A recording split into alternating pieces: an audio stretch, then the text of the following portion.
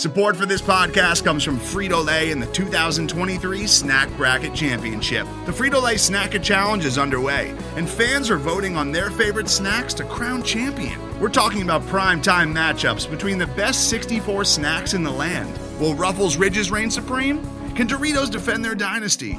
Or will Smart Food use their smarts for a surprise upset? Only you can decide. Get in on all the action for a chance to win up to $1,000 or a year's worth of snacks. Let your snacks be heard. Just go to fritolaysnacket.sbnation.com to vote and enter for a chance to win. No purchase necessary. Sweepstakes ends April 3rd, 2023. Void where prohibited. Year's worth of snacks awarded in the form of 52 coupons, each good for one bag of chips. See official rules at fritolaysnacket.sbnation.com.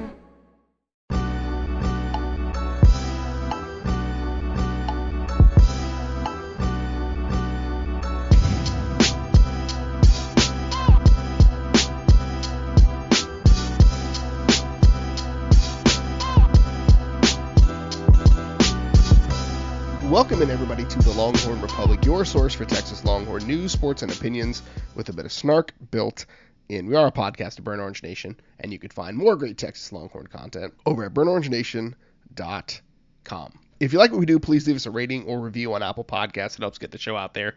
Share this with your friends wherever you found it, whether it was Apple Podcasts, Google Podcasts, Stitcher, TuneIn, Spotify, anywhere where you find fine podcast content. You can find Kyle and myself. Connect with us on social media at LonghornPod on Twitter, Facebook, and Instagram, the Longhorn Republic, or shoot us an email, longhornrepublicpod@gmail.com. My name is Gerald Goodrich. I'm your host this week, like I am every week, and I'm joined by a man who is once again having to reconcile with his fear of the color purple. Kyle Carpenter. Kyle, how are you? Oh, back-to-back purples is always tough, but it is a nice salve when you bring on your friends, right? It's basically we have a podcast as an excuse like 12 to 20 times a year to bring on people who are awesome and make our podcast equally as awesome. So we're excited. We're talking TCU today. I am generally very well. Got to go to Austin last weekend, back in Houston, hanging out, and this week's flying by. I can't believe we're already in the approachable number days of football and actually real sports, right? We have soccer before football, so Texas sports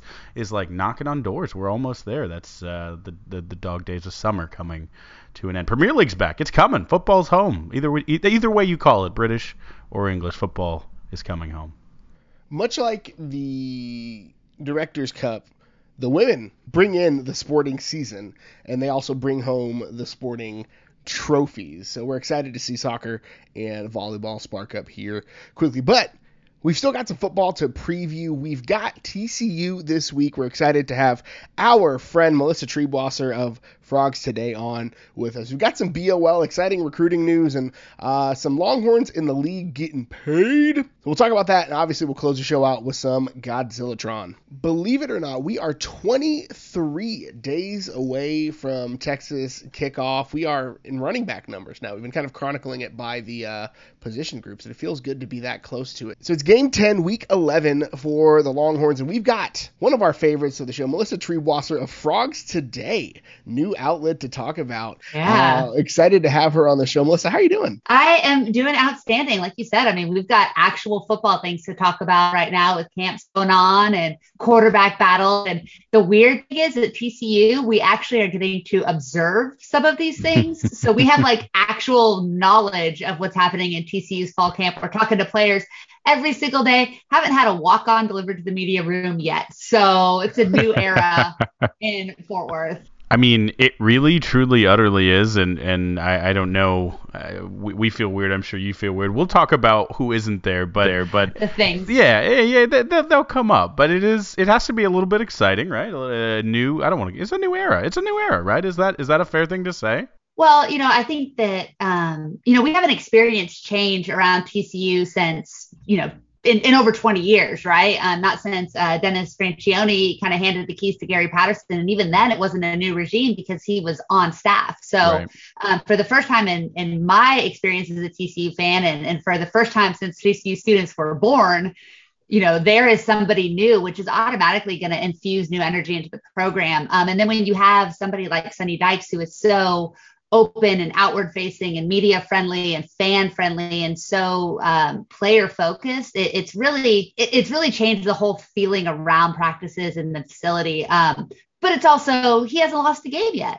So there's no reason but just to have hope and excitement and enthusiasm over what happens. And then we'll see how long that lasts when September 2nd hits. So what's like, let's camp out there for a second. Like, he came over from SMU, rival across town. Like, what's that transition been like for TCU fans? And like, has it been weird? Has it like dating, your friend's ex or something? Like, what's going on? Well, let me tell you that the SMU fans are, as the kids say, big mad. The TCU fans are kind of just like, yeah, of course we took your good thing because that's just what we do, or TCU, right? So, I mean, there's this weird sense of entitlement between the two schools, neither of which currently either has earned, because if you look at SMU, like, gosh, I'm gonna go ahead and just piss off Iowa State fans just right away. It's looking at the Matt Campbell era, it's like looking at the Sonny Dykes era. When you look at it in a finite look, right, and close and from right within it, you go, man, this is the best era of this program's history and SMU's and since in 40 years, and Iowa State's really ever. And then if you look at it like in the macro, you're like, but their best season was how many wins, and they lost to who? And so and I love you guys, Iowa State. I still believe in you, Levi. You didn't hear this, but it's so I think for TCU and SMU right now in the micro, you look at it, you're like, neither one of these programs has done anything really all that impressive. Sonny Dykes lost more important games than he won at SMU, but that's also with the limited resources, limited facilities, a limited fan interest. And so I think for TCU fans, it's like, yeah, we took your coach and all of your top assistants, and now we're going to give him the resources that TCU has, the facilities that TCU has, the money that TCU has, and put him in a Power 5 conference, and he's only going to get better, right? Like, that's kind of the hope. And that being said, we saw him at a Power 5 school, albeit Cal, which is barely fielding anything resembling an athletics program, let alone a football program right now.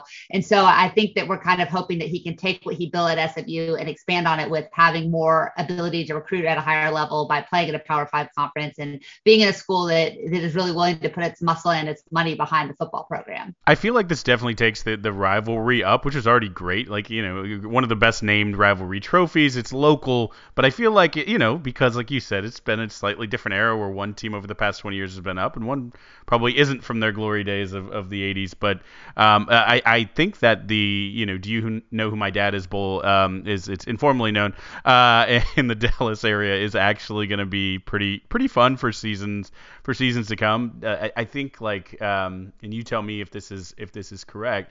No matter what happens with the Big 12, it's going to be like a few years of really intense rivalry. You'll still have all the Big 12 hate, no matter how people come and go. But is that gonna be the game of the season going forward? I mean, I think if you look at this year in particular, I mean, TCU has lost to SMU at home the last two times these teams have played, having not lost to them 2 times in a row in the entire Gary Patterson era, I'm pretty sure. And not really lost to them. I think we lost them like 3 times in all of Gary Patterson's time before those 2 years. So they can hold that over the head, and they beat us. And like, while both games were close, SMU jumped out to huge leads early, and TCU had no answer defensively for what Sonny Dykes' offense was doing. And so then you take that. So the fact that we're 0-2 in the last 2 years, then you add in the whole, like, did someone hurt Jerry Kill or not? Right.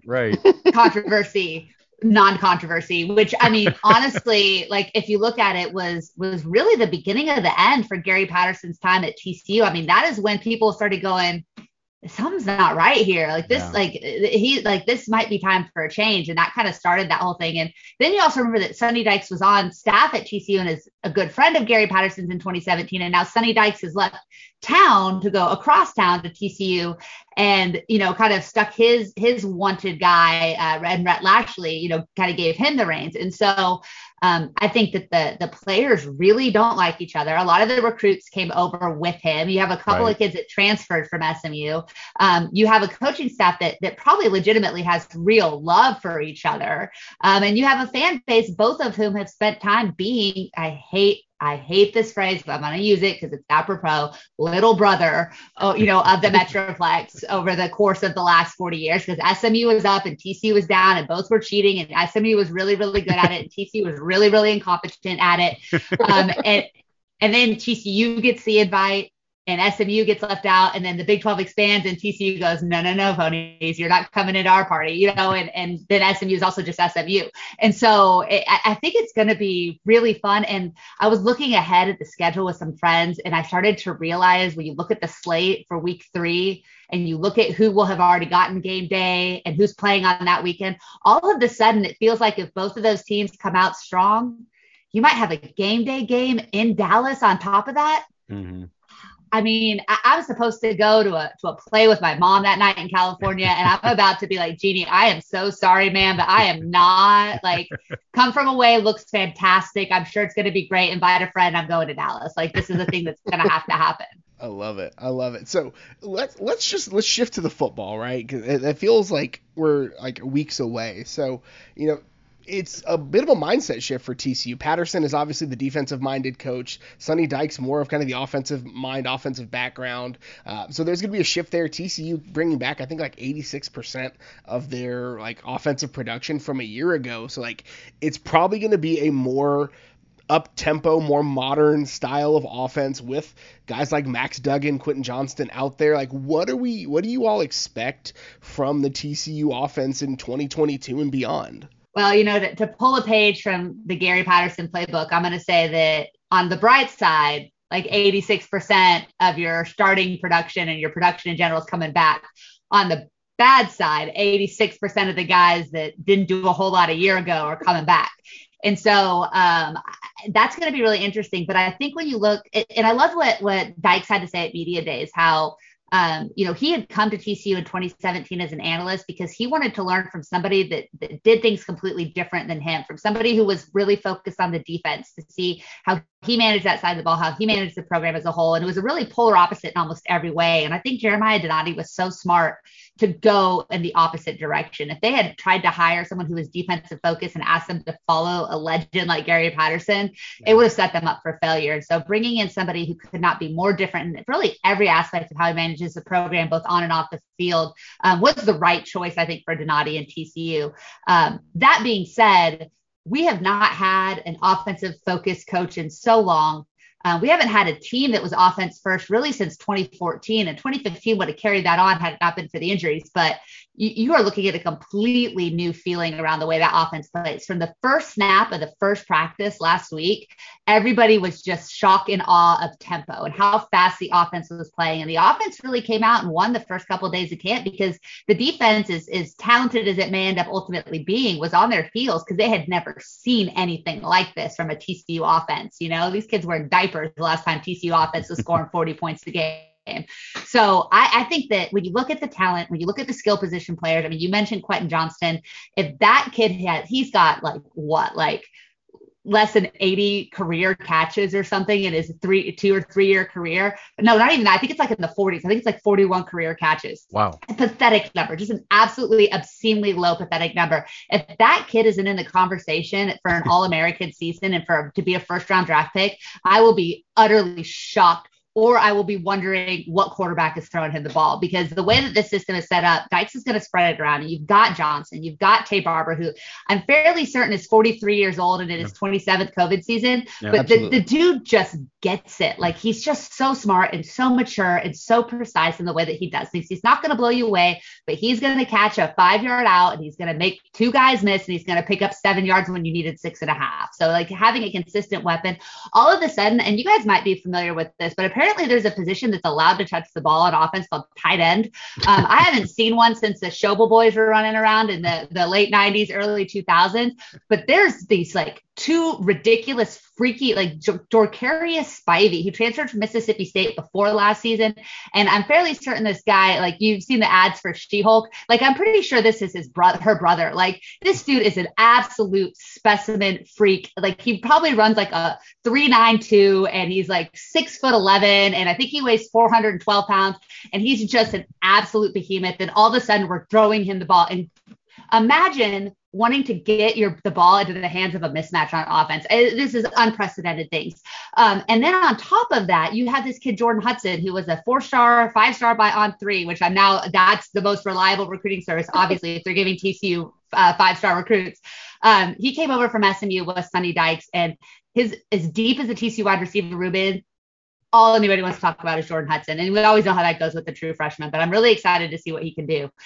So really what's going to come down to is who wins this quarterback battle. Is it Max Duggan? Is it Chandler Morris? Guys, there is a Sam Jackson package on offense that is giving people fits. They are having fits on the sideline watching what this kid can do athletically. And then the offensive line, people aren't saying terrible things about them. We have an offensive line coach for the first time in like 12 years too. So again, it is August 8th as we record this. I have no idea what all of this is going to look like on September 2nd against a defense. It's not TCU's, who gave up on average about 18 yards per carry to anybody with a pulse last year.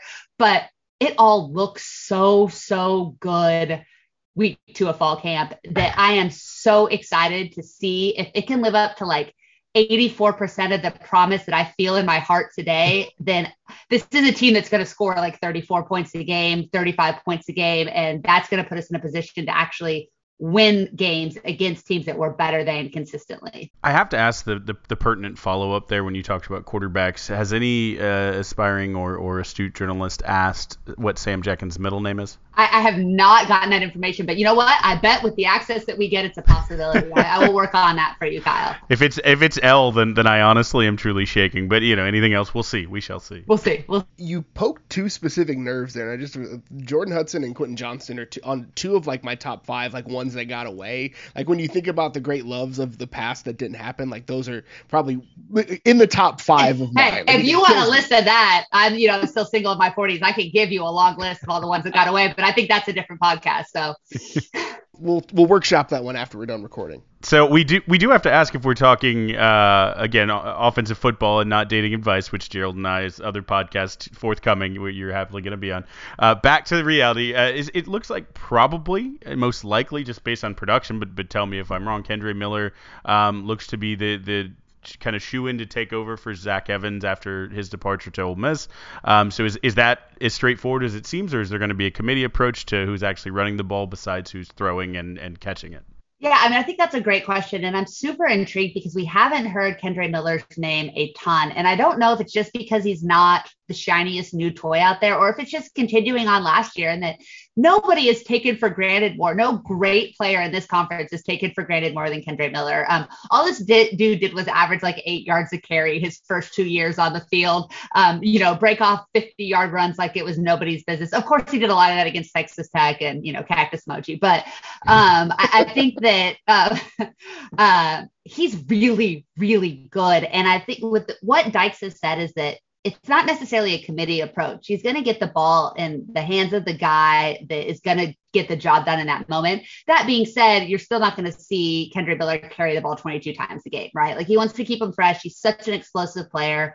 What I have heard is and like just in all honesty here, I get really, really conflicted wanting to lay praise upon the strength and conditioning program at TCU because of the person that's running it. And, for those that don't know, Sonny Dykes brought in, I'm going to butcher his name. We haven't talked to him yet, but they call him Coach Kaz. And he has done an incredible job when it comes to just the way that he's transformed the bodies, the way that he's gotten the guys to focus on nutrition, the healthy weight, the strength, the injury, the pre-injury prevention things that he's done. But because we haven't really gotten a chance to talk to him, he did come from Baylor under Art Briles. And so I still obviously as a female in sports and just as somebody who, is deeply invested in like the overall health of the program, I have questions that I'm hoping that we'll get a chance to get answered. But the fact of the matter is that Kendre Miller, among many other TCU players, looks very, very different than he did a year ago. And that I have heard the word nutrition more from TCU football players in the last 3 weeks than I had heard in the last 10 years. Just as far as they're so focused on what they're putting in their body and how that they're using that as a way to help recovery. So, Kendre Miller has benefited as much from anybody. Now, the guys that you got to watch is Amari DeMarcado somehow is still on the TCU football roster. He might be older than Tay Barber. I know this has got to be year 6. It's got to be year 6. And then there's Amani Bailey, who came over from Louisiana Monroe, who's great. And I think he's going to be one of those guys that everybody goes, wait, who is that? And then all of a sudden he's picked up 90 yards in a game. And then one to really watch, he just arrived for fall camp, but Corey Wren transferred over from Florida State. He is one of those, he's kind of like a Deuce Vaughn that isn't going to be asked to carry the load that Deuce Vaughn has to carry at Kansas State, and that he looks way too small to do any damage, but he hides like underneath the little sweat grabber pad of your offensive lineman. And all of a sudden you're like, wait, where's the ball? And he's in the end zone, So I don't know how he's going to be used, but he has been kind of blowing people away with his escapability and just how slippery he is. They also moved Trent Battle over from quarterback to running back, and he's just so agile and fast that I think he's a guy that's going to get touches too. And so you're really looking at 5 different guys that have potential to get touches every game. I'd imagine Kendra Miller's going to get the bulk of those, but I still see him in kind of being that, 12, 16, 18 touches per game role, unless, the Frogs really need to grind it out in the fourth quarter. We've been in a grinded out game recently between Texas and TCU, and that was a laundry game. God, that game was awful. Right. Of all of the games that I think I was stressed out about, that one was probably the most, simply because it just felt like it lasted forever. It felt like just leaning on each other for 60 minutes. It was awful. But let's switch sides and let's talk about the defense, because again, the defense brings back a bunch of production, a bunch of guys from last year, but also a bunch of guys from last year. Lose a guy like O'Shawn Mathis, who we can both now officially hate. I think it's fine. Get out of here. We don't like you anyways. Kari Coleman, I think, is headed to Ole Miss, and so there's that pass rushing gap that I think TCU. That's the thing that has always given me nightmares the most about TCU. It's like who's going to be the person to step? Because there's always somebody. There's always some swamp monster at TCU that's going to come off the edge and is going to just haunt my dreams and make things go terribly. Who should we be looking out for on the edge? So it's going to be interesting because, TCU moves from an even front to an odd front this year with Joe Gillespie and gets away from the 4-2-5 that's kind of defined the TCU defense over the last 2 decades into a 3-3-5. And so I think it's going to be, and the pass rush that has always been so good was so just inept the last 2 or 3 seasons. After setting records for sacks in a season, TCU was at the bottom of the barrel, and I think outside the top 100 in total sacks each of the last 2 years. It was just not a pretty scene. And if you can't get pressure on the quarterback, I don't care how good Travius Hodges-Tomlinson is, they're going to give up yards. And then you also saw literally players were going over 200 yards per game against the Gary Patterson defense, which I think had happened one time in history and happened like 5 times last year. So it all starts with getting pressure in the back and making teams think about what they want to run. And so that's probably the biggest question mark on the defensive side of the ball coming into camp, and probably the biggest question mark before game 1. That being said, I'm really intrigued to see what Dylan Horton becomes. He is just he is one of those freak monster, crazy athletic people that just looks like he should get a sack just by looking at the quarterback, like with ill intent. I would just fall down if he looked at me that way. He looked physically imposing next to O'Shawn Mathis last year, but he just really hasn't delivered on his promise. And what I'm excited to see is this Joe Gillespie defense. Gary Patterson is so cerebral, and his defense was so cerebral and required so much understanding of everybody's role. I think that what Gillespie is doing is he's saying, hey, you're really good at this, go do that. And if everybody else does what they're really, really good at, then something good is probably going to happen. And you're going to give up some chunk plays. He gave up chunk plays, he's given up chunk plays against bad teams. So he's going to give up chunk plays against good teams. But what you're hoping is that you could do more good than harm over the course of 60 minutes. So I think that what we're really going to see, predicate how successful the edge rushers are, because there is not a ton of understood talent at that position right now. It's Horton, it's Cole Ellison. It's a couple of guys that have been around and haven't done a whole lot. But if the nose tackle position gets solidified and they can eat up space in the middle, then I think we could see, a breakout player on the edge. And what I'm really interested to see is everybody keeps waiting for Sony Misi to give up the starting position, but through 15 practices in the spring and 6 practices in the fall, he's still the one. The kid to watch out for, though, is the one behind him, Demonic Williams, who was a late signing out of Southern California, who's a true freshman that is just an absolute beast of a kid. And he's gotten into the second he's running with the 2s, but he's really pushing Misi to see if he's going to play, and he's going to do damage. What was that first name? Was that Demonic? But Damonic or demonic, Damonic. Yeah. At least not it's demon. not. Okay. Yeah, I had to check that. Okay, fair enough. I'm pretty sure we'll be calling him the demon or something. Hopefully, No, he built-in lives up nickname to the comes promise. with him. Yeah. No. Just had to clarify real quick. All right. So here's the thing. We could go position by position with you and have a 3-hour podcast. And honestly, I would love to. But I also have to kind of think on the macro, right? We know that this is a transition year for a few teams in the Big 12. It's a transition year, obviously, for TCU, but there is a lot coming back. When you look at 2022, it's a bit weird compared to some others. How are you measuring success? Is it pure, it has to hit this win number? Is it show improvement in these parts? Is it hit a bowl? I mean, what does a successful season ultimately look like when you look back?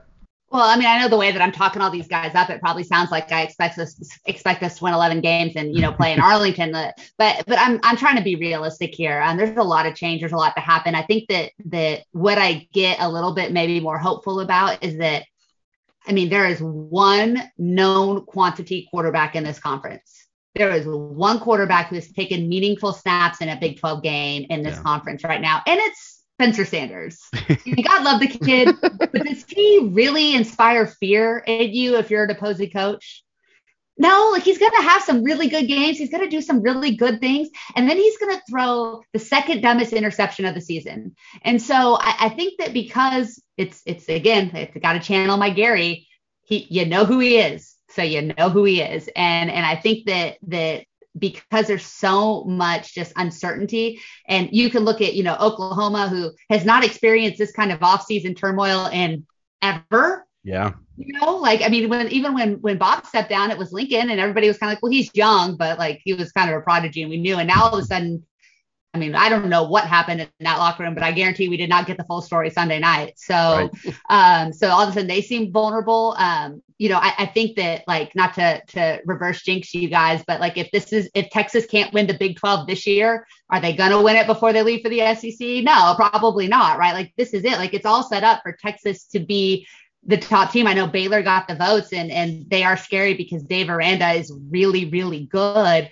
but they lost a lot last year. And I don't think people are really given enough credit. I mean, they're locked in the trenches on both sides of the ball, but they lost a lot of offensive skill talent and defensive positional talent. So it's as wide open as possible. That being said, I'm going to be really happy if we win 7 games and we go to a bowl and win.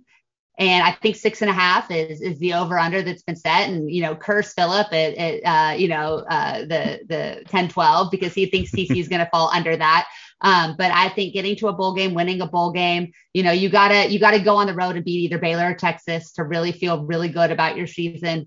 You've got to beating SMU. I don't consider that a gimme by any stretch, but that would be a great morale booster early on. The schedule is absolutely brutal. TCU once again has that God blessed week 2 bye week. Thanks, guys. And then plays 9 straight Big 12 games after SMU. And I think it's like SMU, Oklahoma, and it just all hell breaks loose. So you want to see TCU beat a team that's better than them on paper at least once. And you want to see them not lose to a team that's worse than them. And, another one of our little friends over there at our former Baylor alum, CBS Network, whose name I shall not say, just out of sheer anger, thought we were going to lose to Kansas. If that happens, it automatically becomes a lost season. But I think 7 wins, 8 wins with a bowl win on top would be, or with a bowl win included, would be just a really, really great way to keep the momentum going for Sonny Dykes and TCU this year. Would strongly recommend not losing to Kansas in your head coach's first year. I mean, I don't know from personal experience or anything, but just something to think about.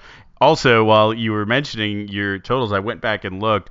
At least the 3 years I've gone back, there has been a 7-win or 6-win team in the Cheez-It Bowl. So, I mean, it feels like there's a pretty natural groove right here we find ourselves in. I mean, Cheez-It Bowl repeat, that feels like everyone would be happy. Still the just most delightfully stupid thing I've ever done as a media representative for TCU. That was the dumbest, most delightful bowl game I've ever covered. It was awesome. Like Rose Bowl, amazing, beautiful, wonderful. Cheez-It Bowl's real close. It pushes. Plus, they gave us Cheez-Its. I mean, there was Cheez-It snack mix as far as the eye could see. It was delightful. The Cheez-It dump. I don't know if there's a better postseason tradition than the coach being showered in a bucket of Cheez-Its. Duke's Mayo is probably a close. Duke's Mayo, yeah. The sheer gross. I don't know if I'm in for it. Maybe it'll grow on me. Maybe.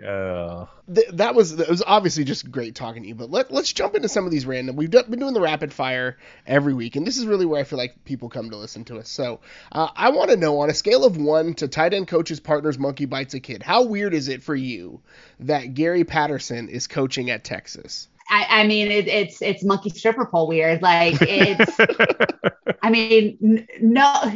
The only team that Gary wanted to beat more than Texas year in and year out was Baylor. And that was mostly just because of Art Briles. Like, and yeah, I mean, fair. I feel like if you've spent time as a media member, you know Gary in a way that most fans know Gary, and even the most donors know Gary, because you've gotten yelled at with a 2 a.m. DM, over something that you wrote about Jared Anderson. Like, it's a thing that's happened if you spent any time covering, and he might actually listen to this now. So love you, Gary. But he did this specifically to spite TCU. I won't believe anything else. This was his, oh yeah, well, I'm taking my ball and going to Austin, bro. Like, it was 100% because the young AD decided that he had the power, and Gary said, I don't think you understand who I am. I'm going to go make this worse for you. And so, like, if Texas, all of a sudden that defense steps up and all of those 5 stars that they've been, collecting like Pokemon cards for the last 10 years, deliver on the promise that they have, and Sark looks like a genius once again, amazing. What's more likely to happen is Texas drops a game they shouldn't drop. The defense looks good and the offense fumbles it away. And all of a sudden, Gary Patterson is interim head coach come like October 31st. I'm just putting that out into the ethos because this dude, like, again, greatest thing that ever happened to TCU athletics, changed the course of the university as a whole. I will be eternally grateful. But if you don't think he's in there with his big wooden spoon and stirring stuff up, the likeliest of candidates to me is the defensive coordinator sliding, because fans have already fired Pete Kwiatkowski on the message boards. Like, so that it's gone by September, like. After, they're going to use the Bama game as the excuse to slide Gary Patterson as the defensive coordinator, because Bama's not going to hang 90 on everybody, right? No, when after that game, Pete walks in and Gary's just got his feet up on his desk. He's like, oh sorry, you haven't checked your email yet. Okay. Well, let me tell you the thing you need to watch for, learning this from experience. After the SMU game last year, or was it last year? Yeah, Sonny Cumbie, or 2 years ago, Sonny Cumbie got sent to the podium. Gary Patterson had never let us talk to an assistant coach ever when he wasn't legally required to. If you see Pete Kwiatkowski come out, after that Bama game to the podium, just know that Gary Patterson they're getting his office cleared out while he's talking to the media. It's happening. I hope that the scenario doesn't happen, because I think PK is a really nice guy. I never thought about the Jeremiah Donati and Crystal Conti subplot necessarily of this all, but you've offered some interesting wrinkles, so I like that. I'm stewing on it now. So let's keep it GP for just a second. This summer, he released what I believe is his 3rd officially released song, The Day I Walk Away. I know you are a Gary Patterson scholar when it comes to all things musical, so go ahead and give us a ranking of his 3 songs, best to still darn good to, man, that's also good, but we have a hierarchy here. See, I'm gonna give you an out in case he does listen. They're all great, Gary. Here's the deal. Game On should have never been released. Game On is bad. Like, it is not good. And again, like, I think that I don't want to be unfair to him, but that was like every terrible country song that comes out when somebody is just like, hey, I've got the 3 best songs from my album out on single, but I think I want to just make a little money grab here and see if anyone notices that this is trash. To me, that was kind of Game On. Like, he started so strong with Take a Step Back. That's my number 1. I think it's a total banger. I won't hear otherwise. If it's not played in Austin every time TCU false starts, then what are we even doing? What are we even doing here? So, yeah, I mean, so just I'm throwing out ideas, Kate and Hyde. I know that dude is still down there doing amazing things. So, but that's number 1. Take a Step Back's number 1. The Day I Walk Away is a solid number 2. I'm a little bitter about that one, because like that I know when that day should have been. It's a breakup song for sure. Yeah. You broke up with us, but then you immediately went and dated the guy that was like, cheating on us on the side all the time anyway. So, but Game On is just not. It's not the one. It's not the move. not the vibe. I love it. Okay, so this is a roundabout one. So there's an account that I have blocked on multiple Twitter accounts. I bet I know what this is. And it somehow I know exactly where you're going. It somehow snuck into my feed because somebody screenshotted it.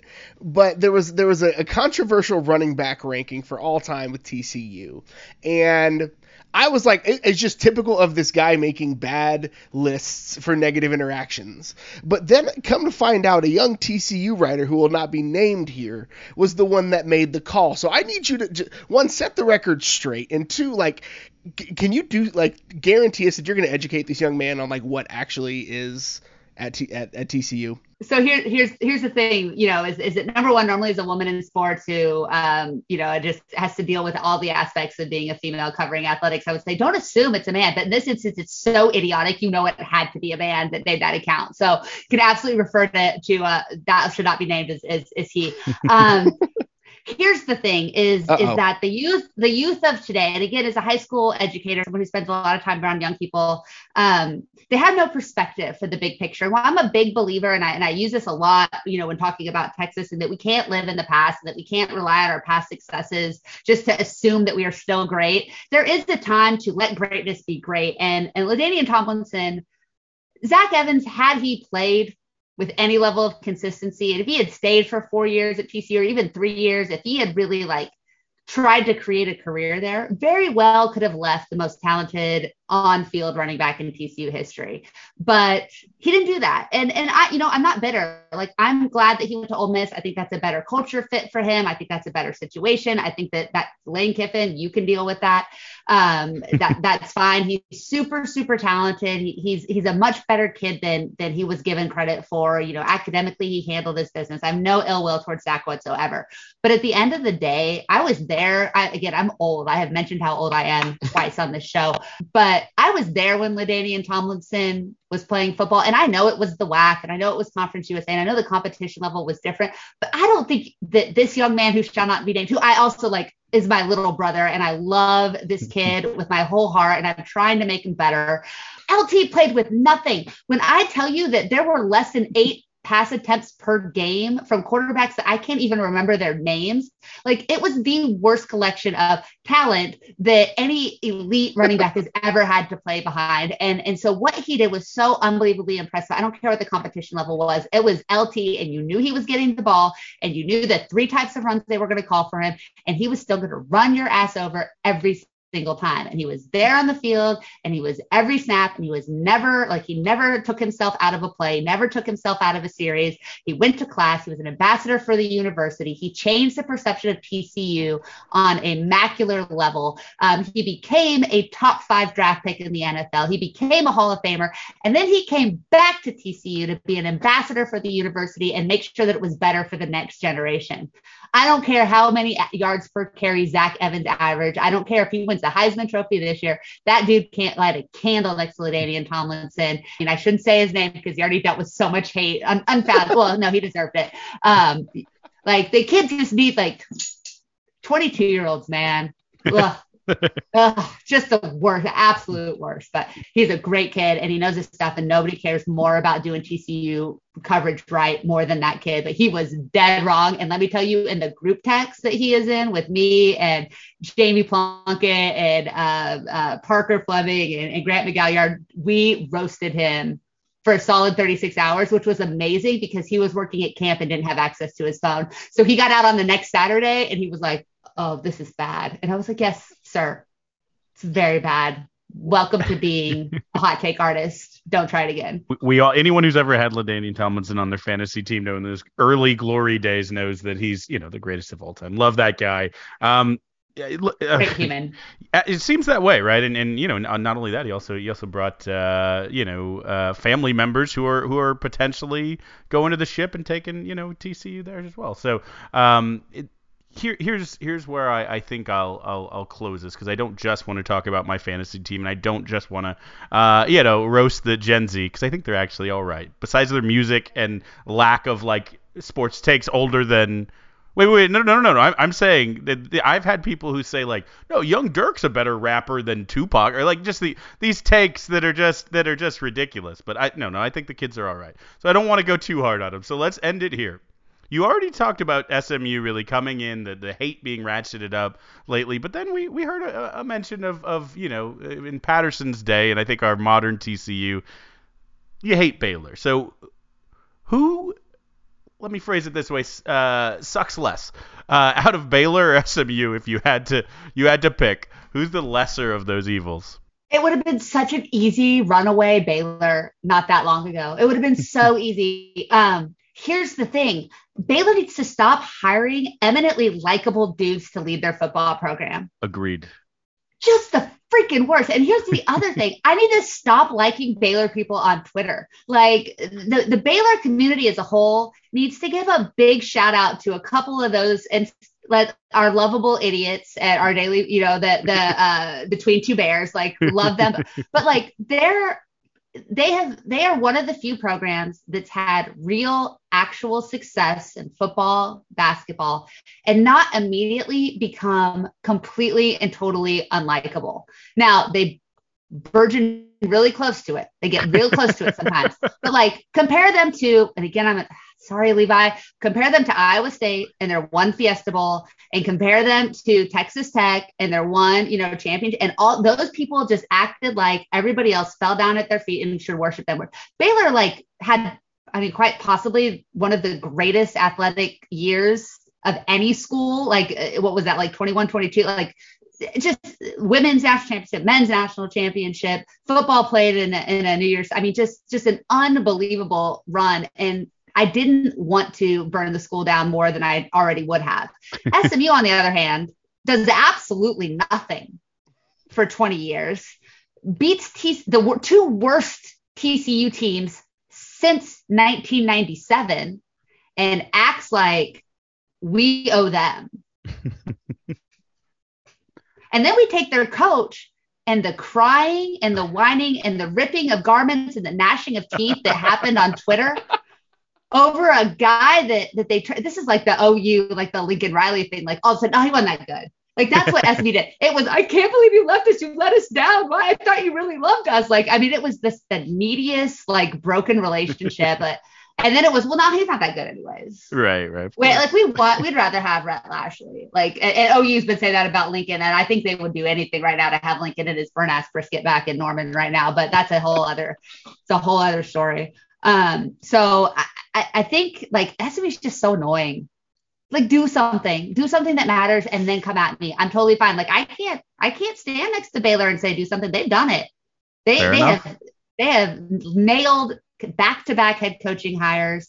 They got rid of their awful women's basketball coach, like great coach, person I cannot stand. They got rid of her and have a very likable person in her place. They do. The baseball program made a really like, oh, that's really sweet hire, but they're not even a threat, so I don't even care about them. But like he seems like a really nice dude. They've just done a lot of things right. I still want to destroy them and make them weep. and beating them last year and ruining any hope they had of making the college football playoffs was 100% the best moment of that athletic season for me in any sport, despite the fact that baseball was really good. So I still like want their failure, but like I don't hate them while I'm wishing them ill. I actually I'm okay with them. We're cool. We're cool. Plus, so many of my students are going to Baylor. It's really hard. I've really let myself down as an educator. I've publicly said that if Dave Aranda was at any other school, like I would be his biggest advocate. But like I'm tired of Baylor making competent coaches. Well, right. It sucks. But on that note, Melissa, this has been an incredible pleasure for Kyle and I. If folks want more of what you got to offer, where can they find you on the internet? Yeah, you can find me at the Coach Melissa on Twitter and at Frogs Today. And guys, like, again, with this access that we have, it's unbelievable the cool stuff we're getting to do. We are doing a daily show on Frogs Today on YouTube that is just an unbelievable thing. And then we have the big show every week. I usually appear weekly or every other week. We've got a lot of new cool stuff launching. For those that are just interested in college football, we just launched a documentary on Dennis Franchione. They Call Me Coach, and just it's so beautiful. And I think, that we forget in our love for Gary and the credit that we give him, we forget what an important part of that growth that Dennis Franchione was. And just if you think now of a coach, like leaving TCU to go to Alabama, you would go, yeah, of course. But back then when it happened, like, it was a huge deal. Like, just the fact that Alabama would even want a TCU coach back in the late 90s, early 2000s. So, and he's not doing well health-wise, and so this might be the last opportunity to kind of hear from him. And so it's a really beautiful piece. I know we're super proud of. We're doing some student-led podcasts that are really, really awesome, and just giving a lot of places for student voice and advocacy and opportunity for these men and women to tell their own stories. And it's a really cool thing that I'm super grateful to be a part of.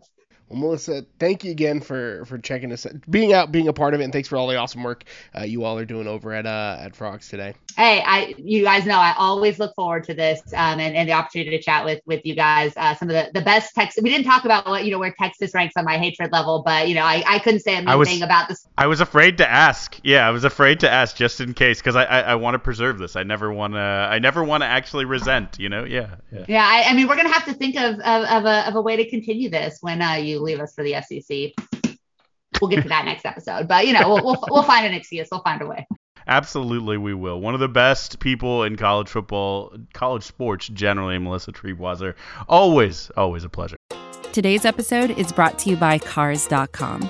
With over 2 million vehicles and 50,000 more added every day, Cars.com will match you with the perfect car for you, your budget, your life, your style. And if you're ready to say goodbye to your current car, Cars.com will get you an instant offer to cash it in. Just start by entering your license plate and get matched with a local dealer who will write you the check.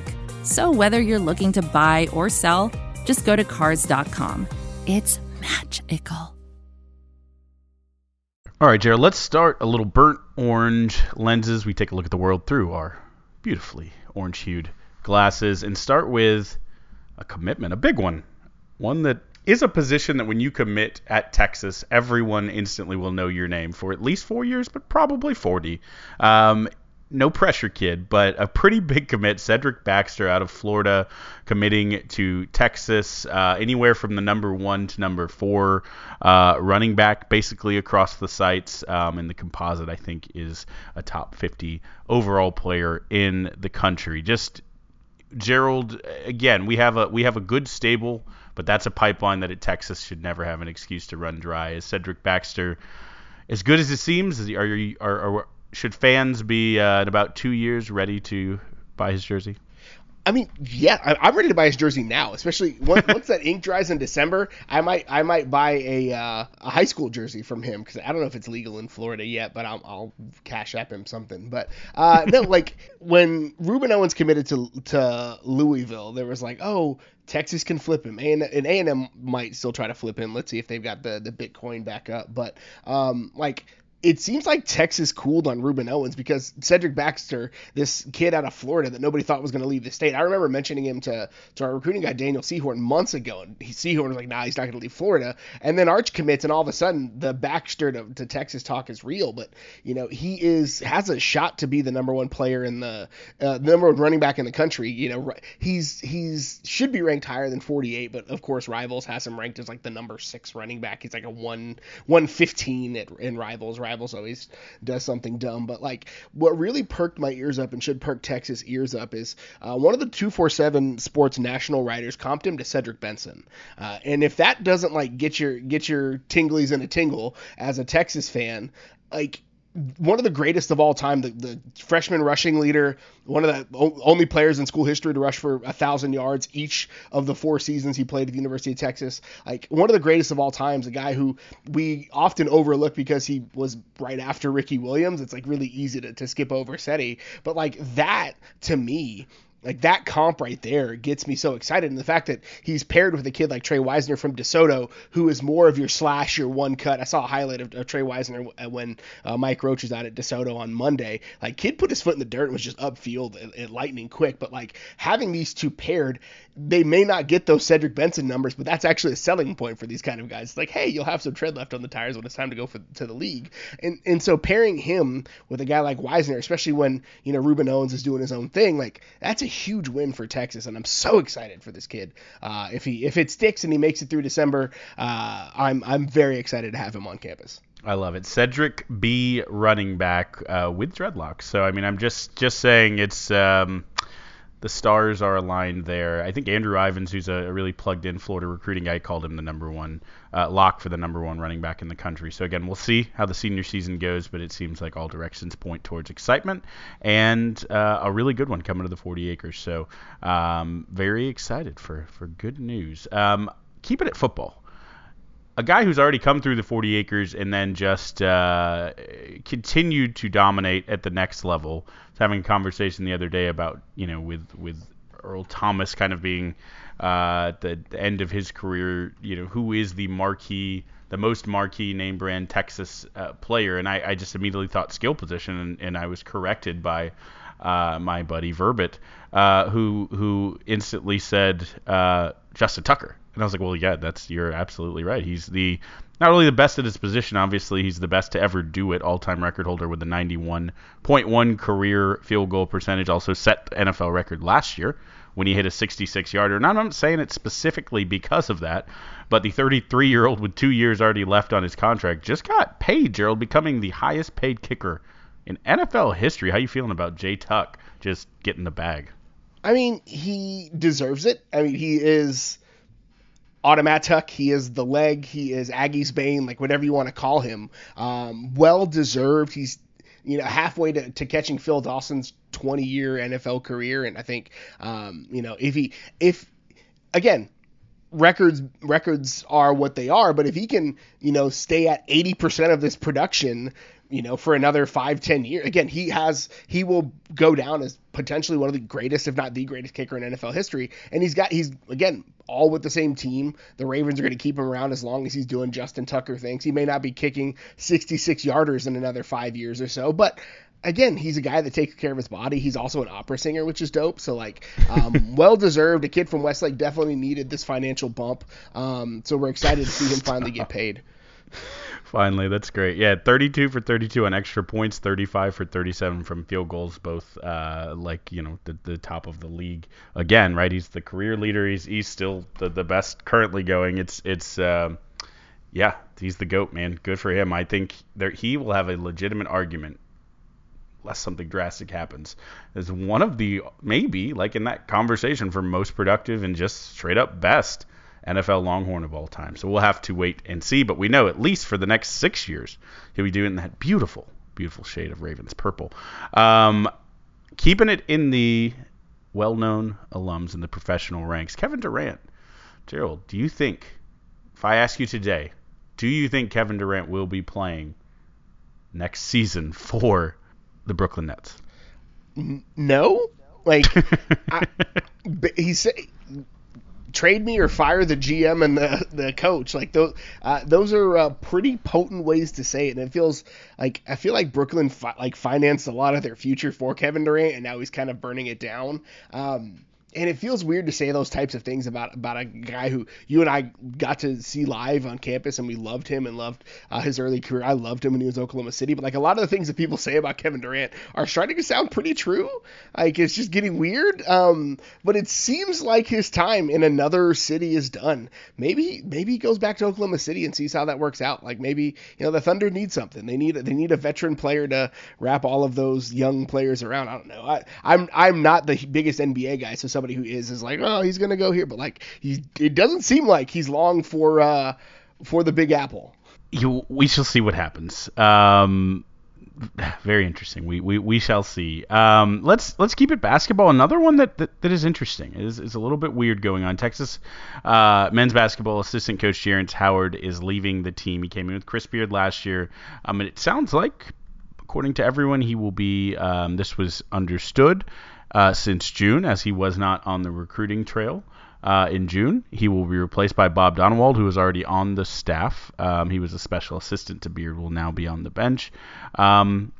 And he's leaving the field not to go to another school, but to become a professional agent. Gerald, any specific thoughts or anything to share on this one?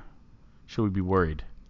I mean, I anything I say, I don't want to like speak out of turn, but I guess there's a reason why Jerrance Howard is one of the top recruiters in the nation. One, he's a good recruiter, but there's also probably other things that whatever. And so I wonder if something's coming down the pike, whether it's from his time at Kansas. I hope it's not from something that happened at Texas, but when it's leaving the coaching game, especially as a recruiter, to become an agent, there's a through line there that I can't necessarily put my finger on or can legally say aloud, but it just seems like there might be more to this story as we pull on the thread.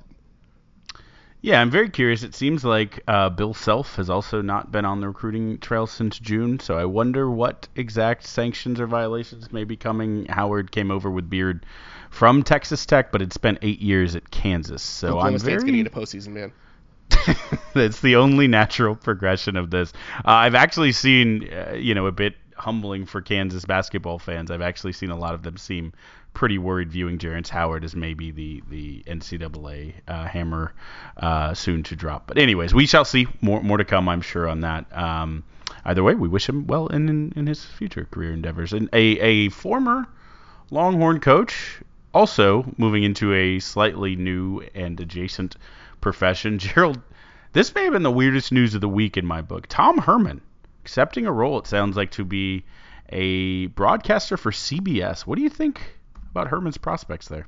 Well, let's just go and say it. Tom Herman's not known as the most likable guy when he was in Austin. That's part of the reason why he's no longer employed at the University of Texas. Brew McCoy has his own faults, but if you've heard the reason why Brew McCoy ended up transferring after about 16 minutes on campus, that you will vibe with what I'm saying here. But he's a smart guy, very smart guy, notably smart guy, very sharp football mind. But again, I'm curious what and he's got kind of an on-camera presence, so we'll see if it translates. I wonder if he's going to be a studio guy or a in the booth analyst. CBS is making some big moves right now and trying to outbid ESPN for Big Ten football, so that will be curious to see. Tom Herman, obviously with deep Big Ten roots, so it makes sense in a lot of ways, but again, I'm curious to see what Tom Herman is like with the headset on. One season as the Bears offensive analyst, special projects coach, and now moving here. It's interesting.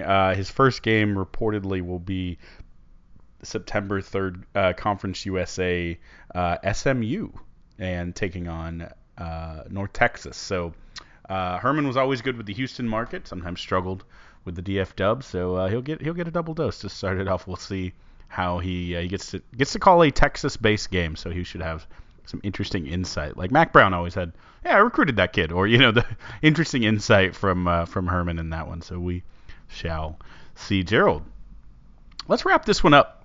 Let's go a little Godzillatron. What have you been watching on your giant screen? It was actually a pretty prolific streaming week for me. So one of the best things to come out of TikTok, the app, is that it reminded me that I never watched the show Staged. If you've never heard of it, it was a BBC comedy that they made during the first COVID lockdown. It was two very famous actor friends, David Tennant and Michael Sheen. They're very good friends, but they basically shot an entire show, I'll say 75% via Zoom of them. The premise of the show is they were supposed to do a stage play. They're both actually pretty well-renowned stage actors in Britain. And so they're supposed to do a play with the up-and-coming director, and it obviously got canceled because of COVID. But the director doesn't want to lose having Michael Sheen and David Tennant for his production, and so he convinces them to practice this play via Zoom. And so a big chunk of it is just Michael Sheen and David Tennant making fun of each other. It is legitimately hilarious.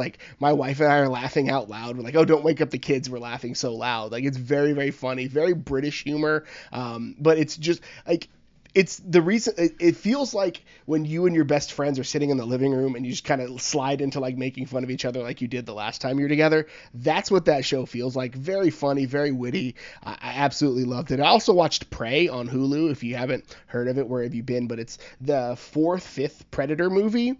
And it's like the best one since the original. It's really incredible. It's set in 1719, I think. It's basically the Predator comes to Earth for the first time and runs into some Comanche warriors, and it is absolutely incredible. Great action sequences, really cool. The lead is going to be a superstar before you know it. Again, the cast, primarily indigenous people, primarily Native American people playing this Comanche tribe. They actually did an entire dub of the movie in the Comanche language, which I think is super cool. So I absolutely loved that. I would say people are skipping over the fact that Predators, like 7-8-ish years ago, was also good, but like it's definitely the best one since the first one. And then this is not a recommendation, it's just what I watched. I watched The Sandman on Netflix. It is good, but do not watch it. Like, it is disturbing, it is dark, it is creepy and gross and weird. I had to get through it because I was like invested now at this point in the story. Like, how are they going to resolve this? But like, it is not for the faint of heart. I cried once. Like, the last 3 episodes were super creepy, and I'm like, I don't want to be doing this anymore, but I need to get through it. So like, that's a thing I watched too. You're talking to a podcast full of people who voluntarily watch Texas football. So that's basically what you just described. It's weird, and I don't know why we watched it. I would rather be doing something else, and I cried a couple times. Yeah, same vibes. So please don't double up. All right, Gerald. Good as always. Recommendations. You're always on the cutting edge. Sage sounds actually great. I believe you've already talked about this one ways back. I think you put it on the radar. Donald Glover was in a Vanity Fair, I think, interview not long ago, a few months ago, and said like his favorite shows of modernity, and put this in there after one season. So it was interesting to me for two people's opinion, who I respect greatly. And then also I put you on the same level, yeah. Multi-talented, right? You could each do a little bit of everything. I also started at my office the equivalent of a 22nd century book club, right? Instead of having to actually do the work of reading, you just watch a show and we talk about it. So we started a Streaming Now employee resource group, and we get together and talk about a show. We're still figuring out exactly how we're doing it, but Abbott Elementary was our first selection to do that. So my wife and I watched the first 6 episodes, and then on Friday last week went into the office, kind of chatted with people about it. It was fun. It was fun to hear people's different takes. Some people had watched it right when it came out, and so they'd forgotten some things. Some people were, had watched it 10 minutes before we all got together. It was fun. It was interesting to hear a lot of people talk about this, and we're going to watch the next 6 and then the finale to talk about it, and then the finale together. So I'm excited for our cadence here, kind of in a post-COVID world, reconnecting in a different way with coworkers. It makes this show particularly interesting, but I think it's just a really, I'm halfway through, a really, really well done show. It's obviously the spiritual successor to a Parks and Rec or The Office, but it also, focuses on an issue that, probably doesn't get talked about enough, and it's the reason we do wish lists for t-shirts on this podcast, right? Like, it's a woefully, horrendously underfunded profession where the onus is put on the people. We this very podcast where we're talking to a fantastic teacher like Melissa Triebwasser, it's a special person who goes in this profession, and Abbott Elementary set in a very underfunded Philadelphia inner city school. And so I just think it's timely as we get ready to go back to school. If you haven't watched it, I give it the strongest of recommendations. You'll laugh, but you'll also cringe and be like, "Ooh, that is true and that's terrible." But it's good. There's really rich characters. I think they'll probably have many seasons to mine out of this with a really solid, strong start of a great cast, and I think a really interesting topic that hasn't probably been showed this way. Abbott Elementary was chief on my shows heading into renewal season that was going to be unjustly canceled. It just had that feeling of a show that's way too good and way too smart. And I was like, this is Better Off Ted 2.0 for me. Like a show that was just too good to last too long. I absolutely love it. Nominated for a bunch of awards, deservingly so. Huge fan of Abbott Elementary. So I'm glad you're catching up, Kyle. it's good, and then it picks up and gets great toward the end of the first season. It's so good. Love that. Yeah, I think I'm 8 episodes in, so I'm getting there. Season 2 is announced, Joe. It is coming out September 21st. So it won't go the Terriers party down route of fantastic shows that never got Freaks and Geeks, that never got their due in their time. So yeah, Abbott Elementary is mine. If you do watch The Sandman, make sure you balance it out with something like Abbott Elementary. And that's all we've got for you this week. Kyle, where can the good folks find you on the internet? Oh, you can follow me on Twitter at Kyle Carbon. You can also follow the Texas Pregamer at Texas Pregamer. You can follow me on Twitter. I am at GH Goodridge. Follow the show on Twitter at Longhorn Pod. Facebook and Instagram, The Longhorn Republic. Or shoot us an email, longhornrepublicpod@gmail.com. Thank you so much for tuning in again this week. And until next time, hook 'em. Hook 'em. Not only is LaDainian Tomlinson better, so is Bijan.